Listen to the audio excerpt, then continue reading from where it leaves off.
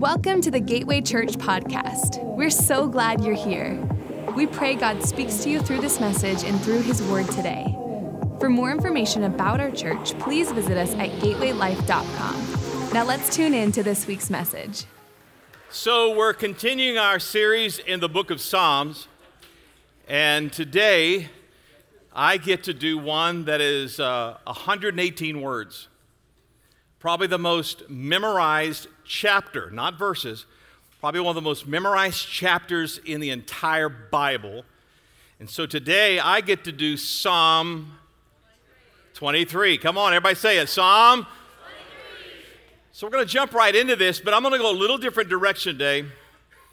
What would happen if we were to take this psalm and let's take a different approach? What if we were to look at David's life, and how does that align with my life? And what would happen if I could take the 23rd Psalm and declare it over what would happen to me? Right now, some of you have gone through life and have had some things happen that were not in your 5-year, 10-year plan.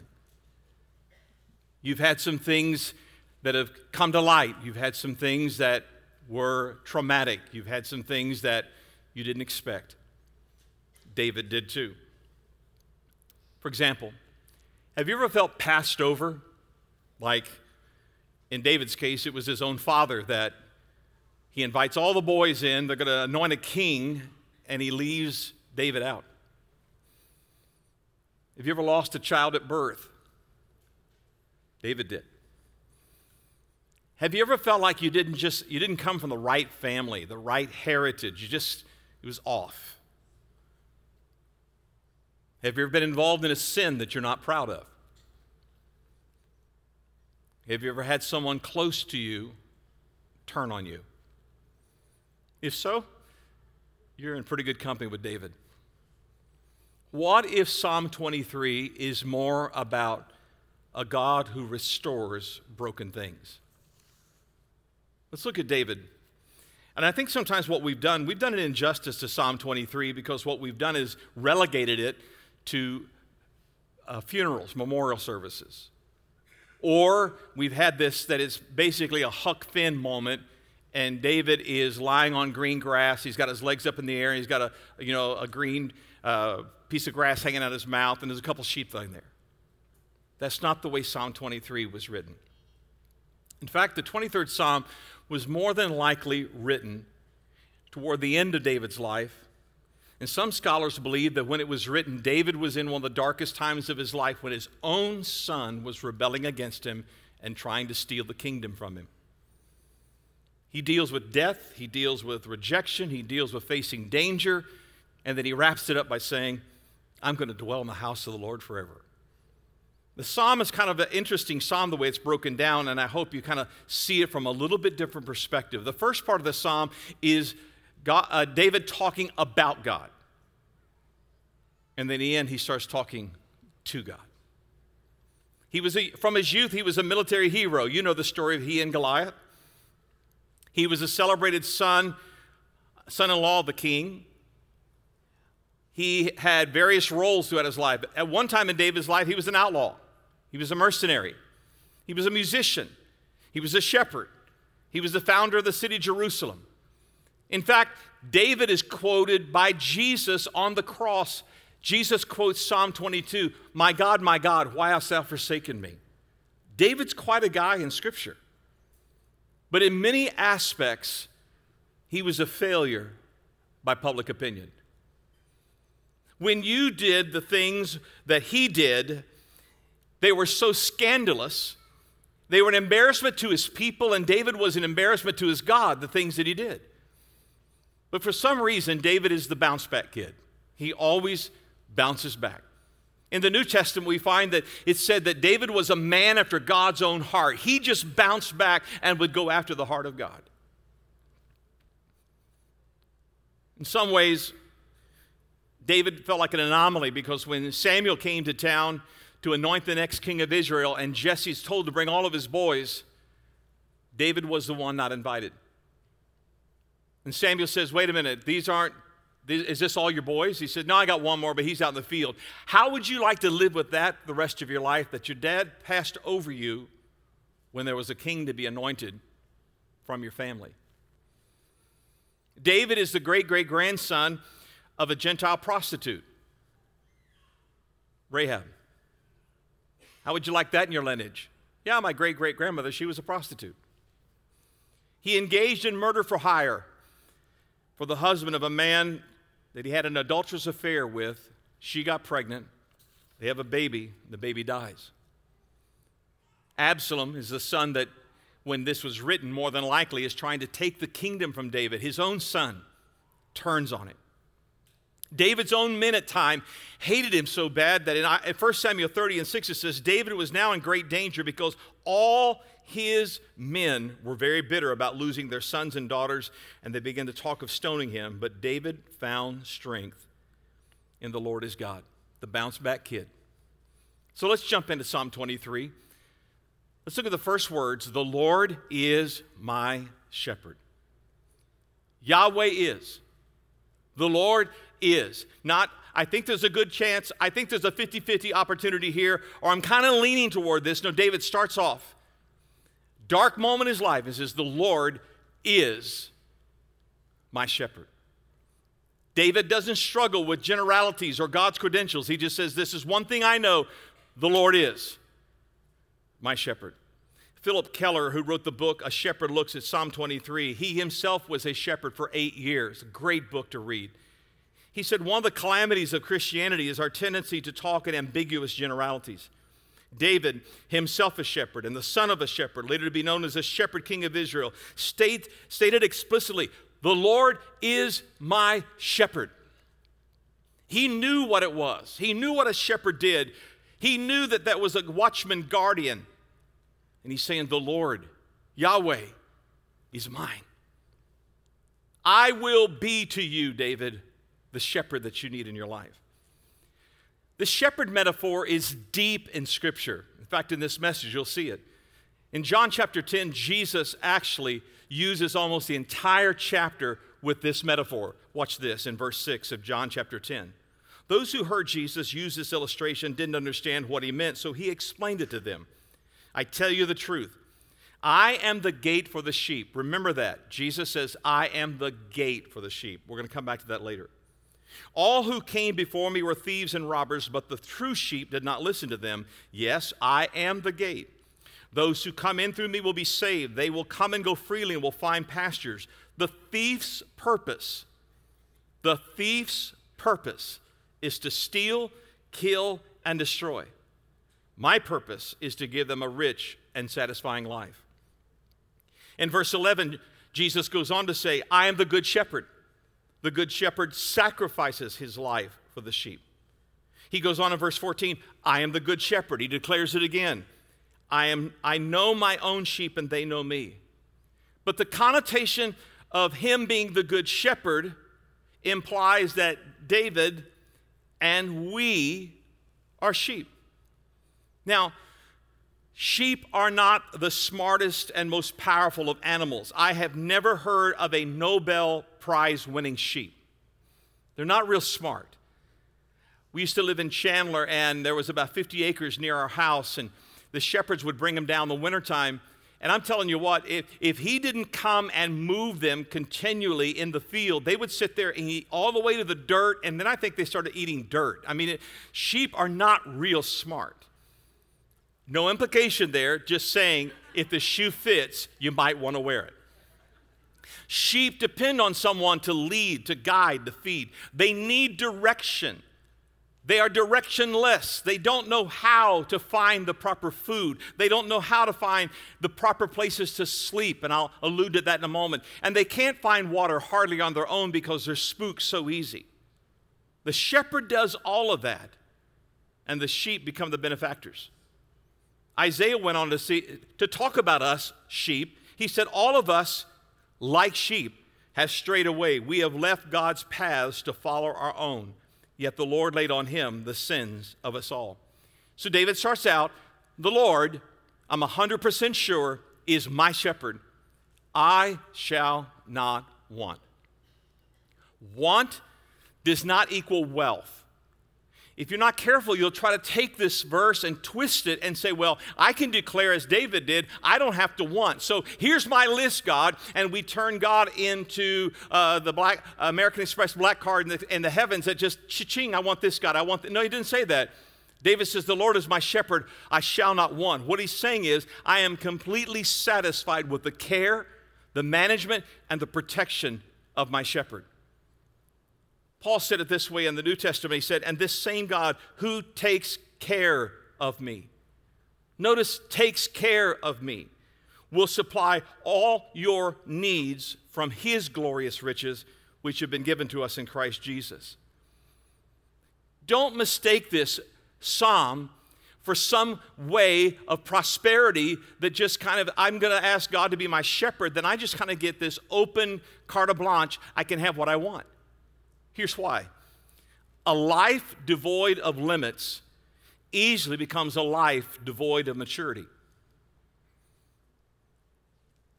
If I get everything I want, when I want, as I want, I will lend to selfishness and an overinflated ego.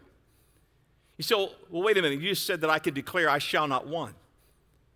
I don't know about you, but in my life, there's been times that sometimes God has says yes, but not now.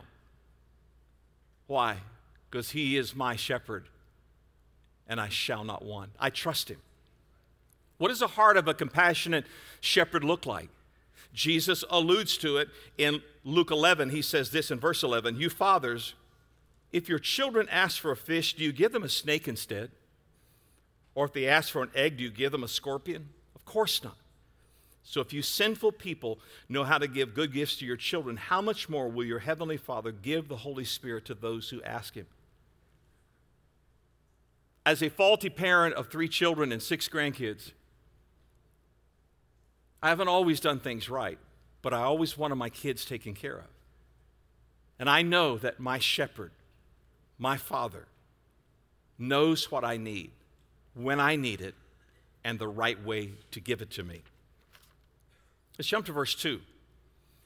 It shifts now. He's making a proclamation, and now we get into a series of what we call the he, me statements. He, God, will do something for me, the sheep. Watch this in verse 2. He, God, maketh me, sheep, to lie down in green pastures. He, God, leadeth me beside the still waters. You say, well, what's so important about that? He maketh me to lie down in green pastures. David uses this eloquent language to express his view of an abundant shepherd that knows how to take care of him. Since the green pastures of Israel are much like Arizona, they are few and far between where you can find enough grass for sheep to eat. And so a good shepherd would be able to go, and once finding the pasture, he would then lead the sheep to the place to where they could go. Now, notice this in Isaiah 40:11. This shepherd metaphor. He will feed his flock like a shepherd. He will carry the lambs in his arms, holding them close to his heart. He will gently lead the mother sheep with their young. Now, I didn't understand this. He maketh me to lie down in green pastures. There are 4 things that need to be in play for sheep to lie down. Again, as I said, sheep are very easily spooked. They don't do well without a shepherd. And even with a shepherd, they rely upon him. 4 things. They have to be free of fear.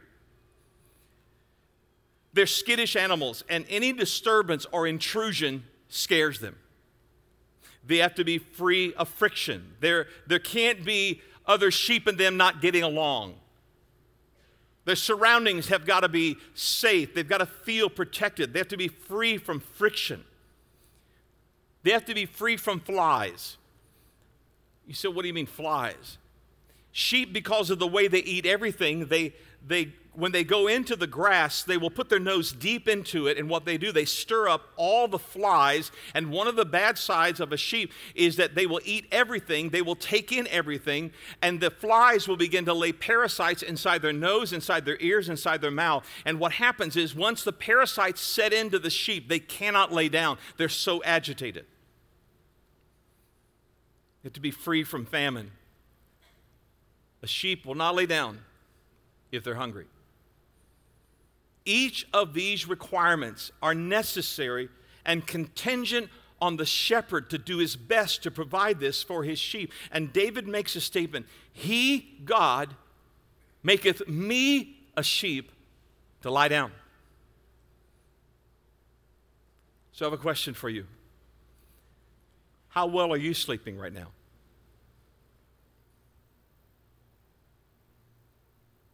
How well are you resting? What's going on in your life right now? Just as sheep require the freedom of these four things, when these things come into play in our lives, fear, friction, flies, you say, what do I mean by fly? Bothersome challenges that have you distracted, famine, lacking and feeling overwhelmed. I don't know about you, but driving by a gas pump, I can feel a little bit of that. Are you kidding me?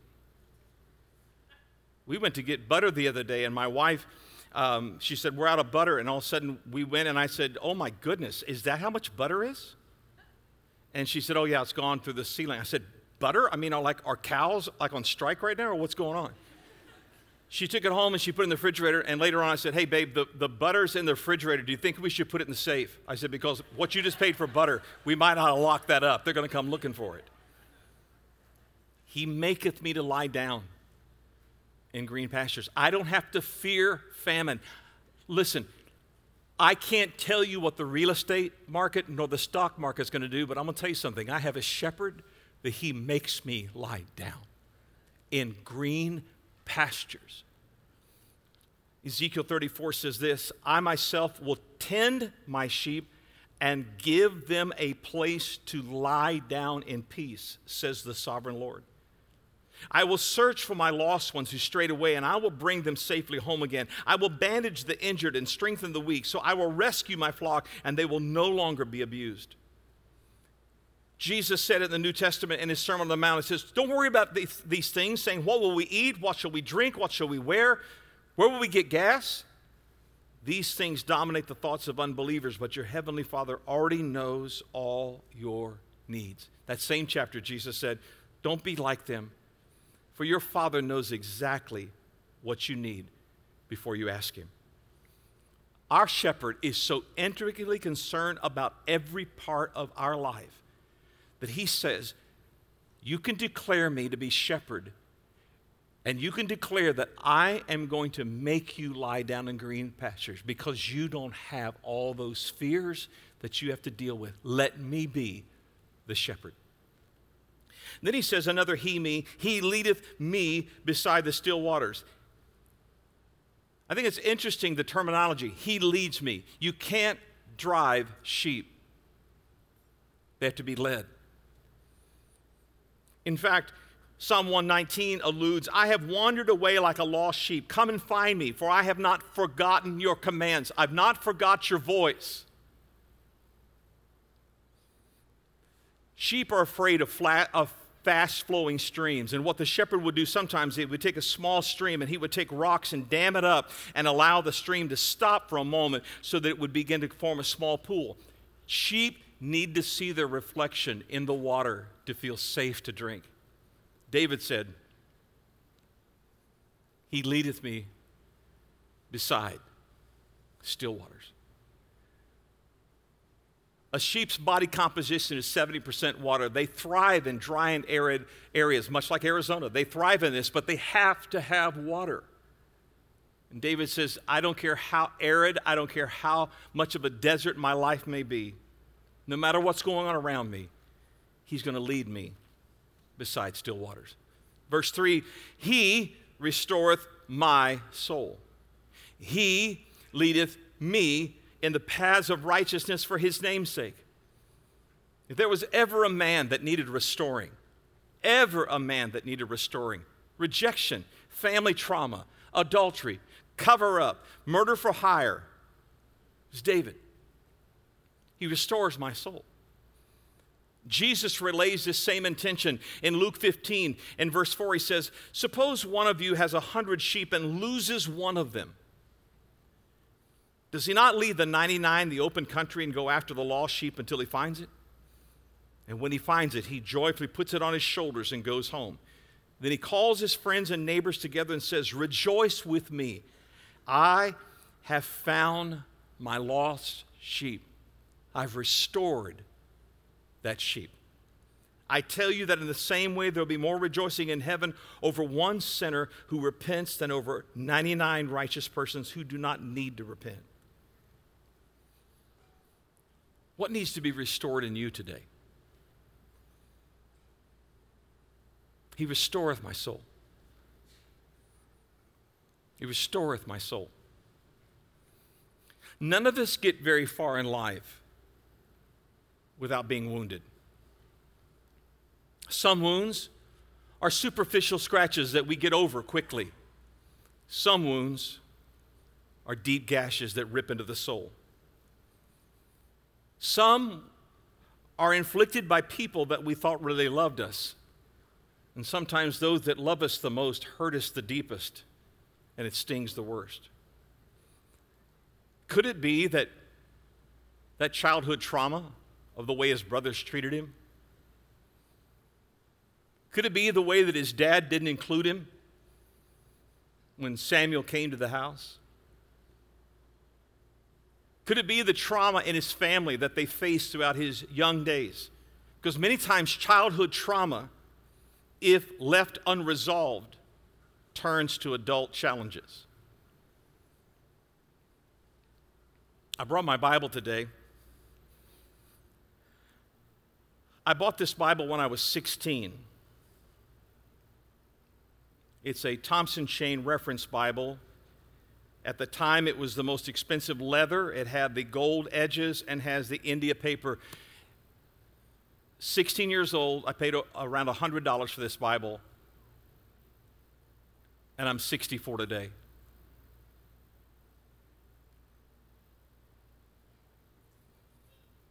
For almost 48 years, this Bible has been by me. I was raised in church. I'm a PK. I'm a preacher's kid. When I was 16, 17, I made up my mind, I do not want to be a pastor. I do not want to be a preacher. That's the last thing on my list. I wanted to be a surgeon. By my senior year, I had a path, University of South Florida, do my undergrad there, and then go straight into med school. I'm not doing this. I don't want to do what my dad did. And there was something, though, at 16 that I may not have understood some of the challenges. Now, remember, 48 years this book has been with me. At 16, I was not in ministry, but I knew one thing. I may not understand why my dad does like he does. I may not understand why he sacrifices the way he sacrifices. I may not know why he pulled his retirement out to build a church. I don't understand all of that, and I may not even like the church. But I do know a God and His Word that's real. And I can take you to pages in here that you can almost not even see the print on the page because I buried myself in there and began to dig into this. There are pages in the book of Ephesians that there are tear marks all over the page because God had to restore my soul. He restoreth my soul. In the original Hebrew, the word is nasham. And it's not used in a nice way. It's usually used in a very progressive, a very aggressive way. Verse 4, he says, yea, though I walk through the valley of the shadow of death, I'll fear no evil. Notice how he flips it now. He went from he, me, talking about God, that now he's talking to God. I walk through the valley of the shadow of death. I will fear no evil, for thou art with me. Thy rod and thy staff, they comfort me. See, whatever you're going through right now, this is not the end of the journey, it's the journey through. Yea, though I walk through. You're not finished yet. What you're going through is not the final destination for your life. Sitting here this morning, we have some dear friends of ours that are facing something in the next 30 days that they never asked for. They never knew this would be a part of their destiny, but they're going to walk through the valley, and He is going to be there with them. I don't know what it may be that you're facing right now, but when you get to the position that you can declare, I will walk through, it's a place of trust that says, I do not understand this challenge that I'm going through, but you are my shepherd, and you will lead me through this. Could it be that the valley experience that you're going through right now may be the place that the richest flowing of intimacy with God will ever be produced? Could it be that God's love flows deepest through the darkest going downhill? As long as He is with you, you do not have to fear. Everything in life will not turn out like you think it will. Because sheep on their own, and I've done that before, I've been on my own, I've tried to do it my way, and I've realized all of us need the intervention of a loving shepherd. He leads me. He's not behind me with a whip yelling. He leads me. He's ahead of me, guiding me. And He said, thy rod and thy staff, they comfort me. And it's interesting. Remember I said earlier in John 10, He said, I am the gate, and no sheep can go in or out. The idea would be that many times a shepherd, when he would take his sheep at night, he would find like a rocky crag area, and he would find a small opening, and he would there be at the opening, and the sheep would go in there protected, and he would be the one at that very gate there. Thy rod and thy staff. Now here's the beautiful part of this. The rod, each time a sheep would go through, he would basically touch the sheep. It was comfort to the sheep to know He's here. It was a count to the shepherd that I have them all here as He counted them. So each time a sheep would go in, He said, I am that gate. You're going to go in and go out. You got to go through me. Every time he'd just touch it with a rod, and the sheep would be, shepherd's here. 1, 2, 3. The rod was also used for course correction. It was used for alignment. As I said, sheep are not real smart, so many times the rod was used to get them back into alignment. And He says, they comfort me. It's that word again, that they will pursue me. The rod will come after me and help direct me back in. Verse 5, thou preparest a table before me in the presence of mine enemies. If I will allow the rod and the staff to be with me and to comfort me, here's the setup. He'll prepare a table for you in the presence of your enemies. The shift takes place from shepherd to host. God goes from shepherd to saying, if you'll let me lead you, let me protect you, let me feed you, I'll become the host. And could it be that the very challenges that you're facing now are a setup for a table to be created, hosted by God Himself in the very presence of your enemies? Your life now may be nothing more than God setting you up to say, stick with me. Let me guide you. Let me lead you. And you can sit, and I will host a table in the presence of your enemies. Thou anointest my head with oil, my cup runneth over. Ancient shepherds took a blend of olive oil, sulfur, and spices, and they would blend it together. Remember I said that one of the challenges of sheep are parasites and flies. Flies would drop off the eggs, and parasites would come into the nose and the ears and the mouth of the sheep. When the shepherd saw that a sheep was getting sick, what he would do, he would get together that olive oil and the sulfur and the spices, and he'd bring it together, but the sheep would have to get over close enough to him, and he would then take that oil and put it on the head of the sheep. The very thing that was destroying the sheep, the shepherd wanted to get the oil to anoint the head of that sheep and allow the healing salve As I thought about that, if you're hurting, why run from him? Because when you run to him, he wants to anoint your head with oil and let your cup run over. Where the emptiness is, he wants to fill that with the oil of his presence. Possibly the very thing that is stealing and challenging you, he wants you to get close enough to him that he can anoint you and allow his presence to go with you. Verse 6, surely, and look at these terms, goodness and mercy. You would think of all the things I've told you about David, it would be surely shame and disappointment are going to follow me all the days of my life. No. Surely, he's thinking about his son. He's thinking about the child he lost. He's thinking about Bathsheba, Uriah, his dad, his brothers. I don't deserve any of this, but he said, goodness and mercy shall follow me all the days of my life. This may come off as a bit arrogant when you first read it, but what if it's an epitaph over David's life and it's an epitaph over our life?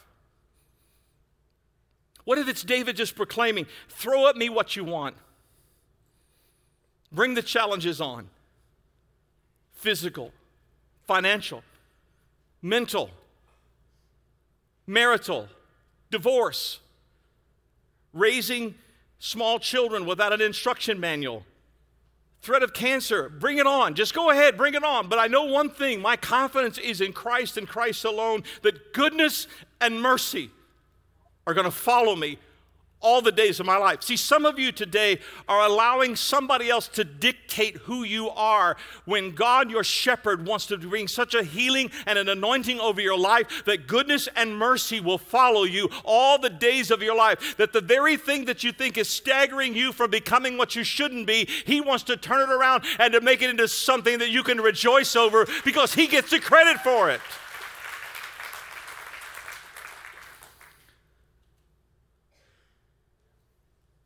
Goodness and mercy will follow me. It's going to pursue me. The Hebrew word is radap. It's predominantly hostile in its sense. But David said, this is the God that I serve. He's going to run after me. He is going to come after me. He is not going to let me go. Even in times of feasting, he will be there, but in times of lack, he'll still be there.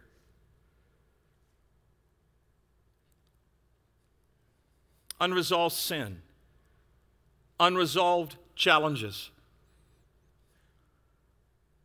things from childhood, things from your college days, maybe your early marital life. Don't let those things keep telling you what you won't be. But allow there to be goodness and mercy start pursuing you and God restoring you. And then he stops by this and he says, and I will dwell in the house of the Lord forever. Remember at the beginning he's talking about God, the he, me, and all of a sudden it goes to, he talks to God. Oh, I love this about David. He said, I'm one happy and contented sheep.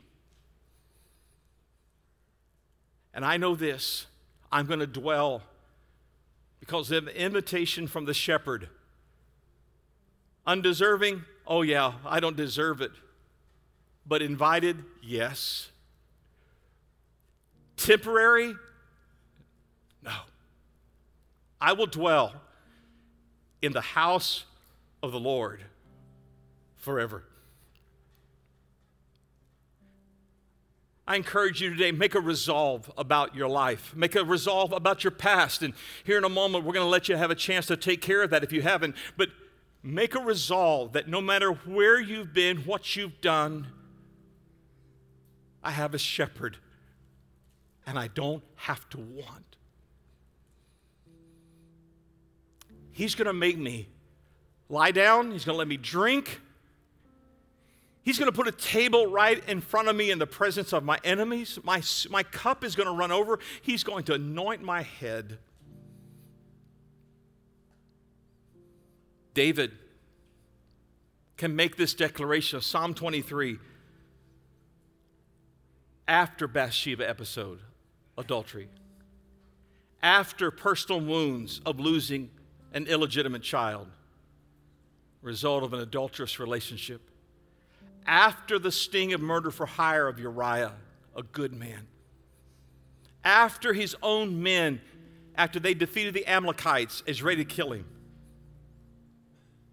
If anybody knew what it was to restore broken things, David did. And I will dwell in the house of the Lord forever. I don't know what your life may look like. I don't know your epitaph. I don't know what has been prior to. I don't know what has been the setup to get you to this day. But the Lord is your shepherd. We're going to close this today by, on the screen, they're going to put the 23rd Psalm. And every time you see the word I, or my, or me, I want you to emphasize it. We're going to read it out loud. We're going to declare it out loud. It's not an incantation. It's a declaration. And I'm asking you this week, here's your takeaway. For the next 7 days, every day, when you come up against something that's challenging, something that's trying, something that is dark, something that maybe I don't have an answer, just start declaring, the Lord is my shepherd, I shall not want. He maketh me to lie down in green pastures. He leadeth me beside the... You may not get all the words right, but make that declaration of whatever part of this psalm that you need. David did it, you can do it. You ready? I want you to do it like this. I'll show you first. The Lord is my, say it strong. The Lord is my shepherd. Let's read it together. Here we go. The Lord is I shall not want. He maketh me to lie down in green pastures. He leadeth me beside the still waters. He restoreth my soul. He leadeth me in the paths of righteousness for his name's sake. Yea, though I walk through the valley of the shadow of death, I will fear no evil, for thou art with me. Thy rod and thy staff, they comfort me. Thou preparest a table before me in the presence of mine enemies. Thou anointest my head with oil. My cup runneth over. Surely goodness and mercy shall follow me all the days of my life, and I will dwell in the house of the Lord forever. Thanks for joining us today. For more information about Gateway Church, please visit us at gatewaylife.com. Have a great week.